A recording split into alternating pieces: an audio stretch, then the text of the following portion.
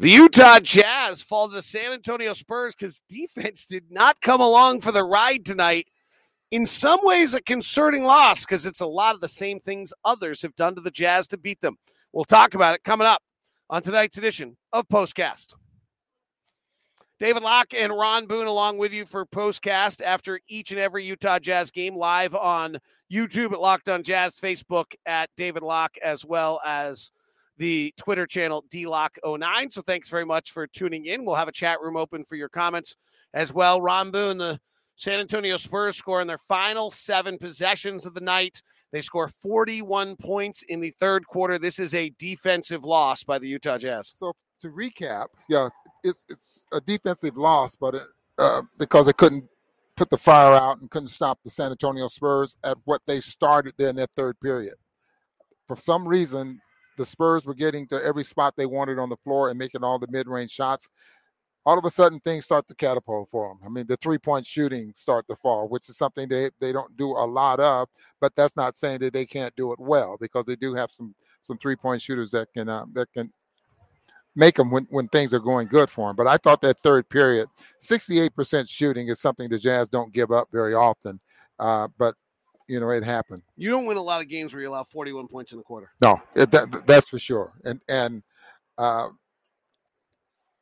the way the Jazz played in that first half, because San Antonio was running and so was the Jazz. The Jazz was pushing as well. And they had a great first half. But for some reason, especially in that third period, they just started playing more of a half-court game. And I think against the San Antonio Spurs, they're going to have to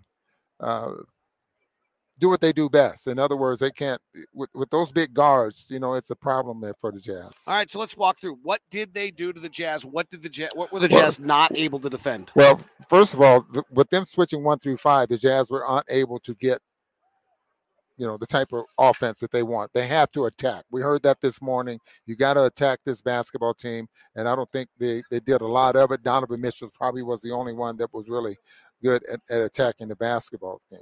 Now, defensively, the Jazz, with them being undersized, especially with Mike Conley, but they ran a pick and roll with Rudy, did not switch. They would Conley fight over the screen or get underneath, but they just patiently took their time and started making that mid-range jump shot, made it a big problem. What we saw this morning, what I did see this morning, that Rudy was going to stay with that mid-range shooter, and I don't think they did that in that third quarter. Rudy Gobert rarely ended up guarding the ball handle. A few times he did impact the shot. Then Lonnie Walker made an unbelievable shot late over Gobert. If they play their big flat, so Rudy's got to stay down to prevent it, there's not a lot Rudy can do if you start hitting from 13 to 18 feet. And at that point, it's on Mike Conley at 6'1" to guard a 6'6" Murray. Keon Johnson overpowered our guys a little bit in that third quarter. Keldon Johnson overpowered our guys a little bit in the third quarter. So it is a tough matchup with those guys coming downhill at you, and they stopped running for the most part. I have to go back and look at it, but it felt like to me they stopped involving Rudy in the pick and roll. So it's the same script, right? We're going to run some pin downs and some swirls and some things, but we're not going to involve Gobert.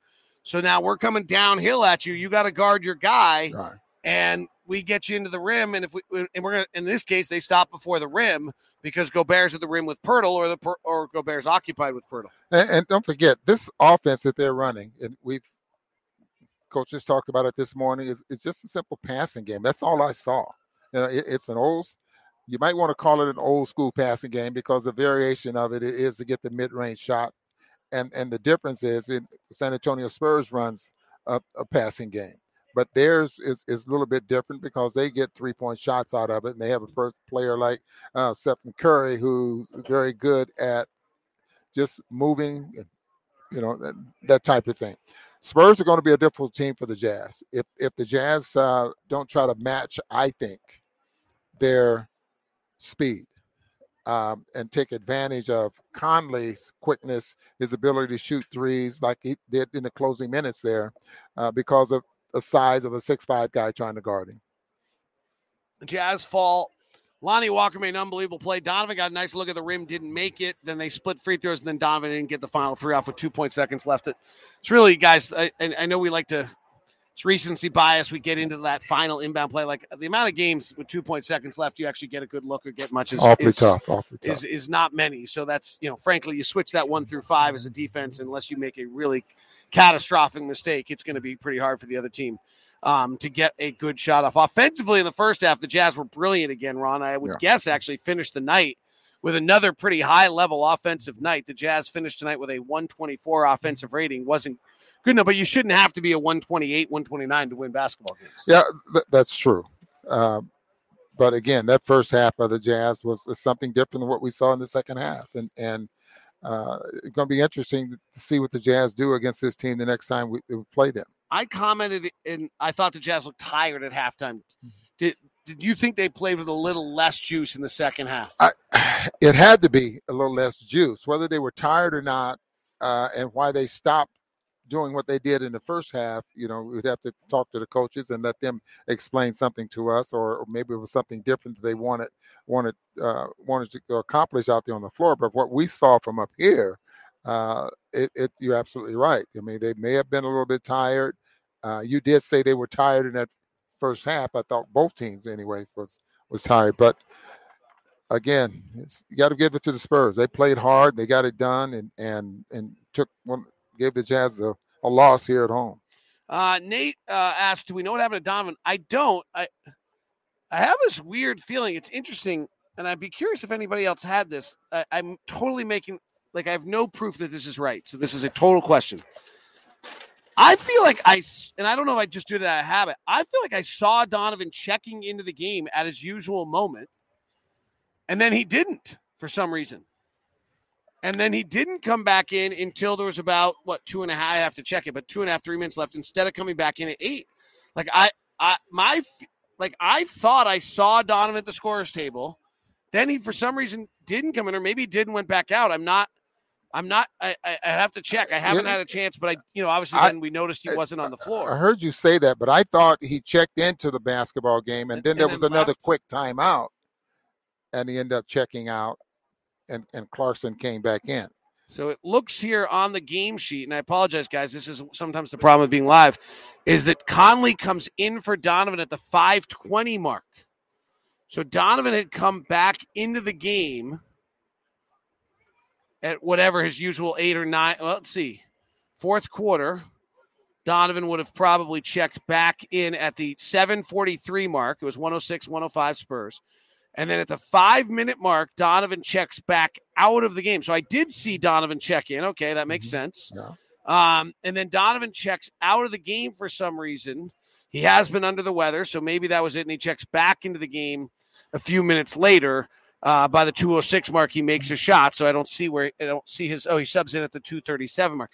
So he played about 2.5 minutes without him. I have no idea. I'm sure we'll hear something in the upcoming presser of why that took place, but I'm not aware of what it is or why it was. But thank you. I actually wasn't sure, so I appreciate looking that up and clearing that out. Don't know if the stats back up for rough night for Whiteside. I don't know if it was a rough night. I would say this: we can't expect 14 and 10 out of Whiteside every night. Right. Like that, what we've seen the last few nights has been really, really incredible. And it cannot be forgotten that what he's actually doing is difficult. He's playing in these little short stints where it's very hard to get a rhythm, and sometimes you could actually even play the first stint without getting a rhythm. It's not surprising to me that he's been much better in second halves than first half. This is a hard ask, and so I think you will see this those kind of peaks and valleys performances out of him, just because of how unique it is what he's being asked to do, to play 4 4-minute stints in a given night is not a usual way to do it. And I think this is something we could probably watch ourselves, David, that in fast-paced basketball games, I'm not so sure how effective he is in the game. So that's something we're going to have to watch and see. And they're really fast. Yeah, right. He is not a quick mover in that way, and particularly he's not particularly quick changing sides of floor. Jazz Spurs mid-range killed us, which makes me worry about the Suns even more because they do the same thing, obviously have a lot more talent. Is that a fair concern? Absolutely. Good comment there from Anthony tonight.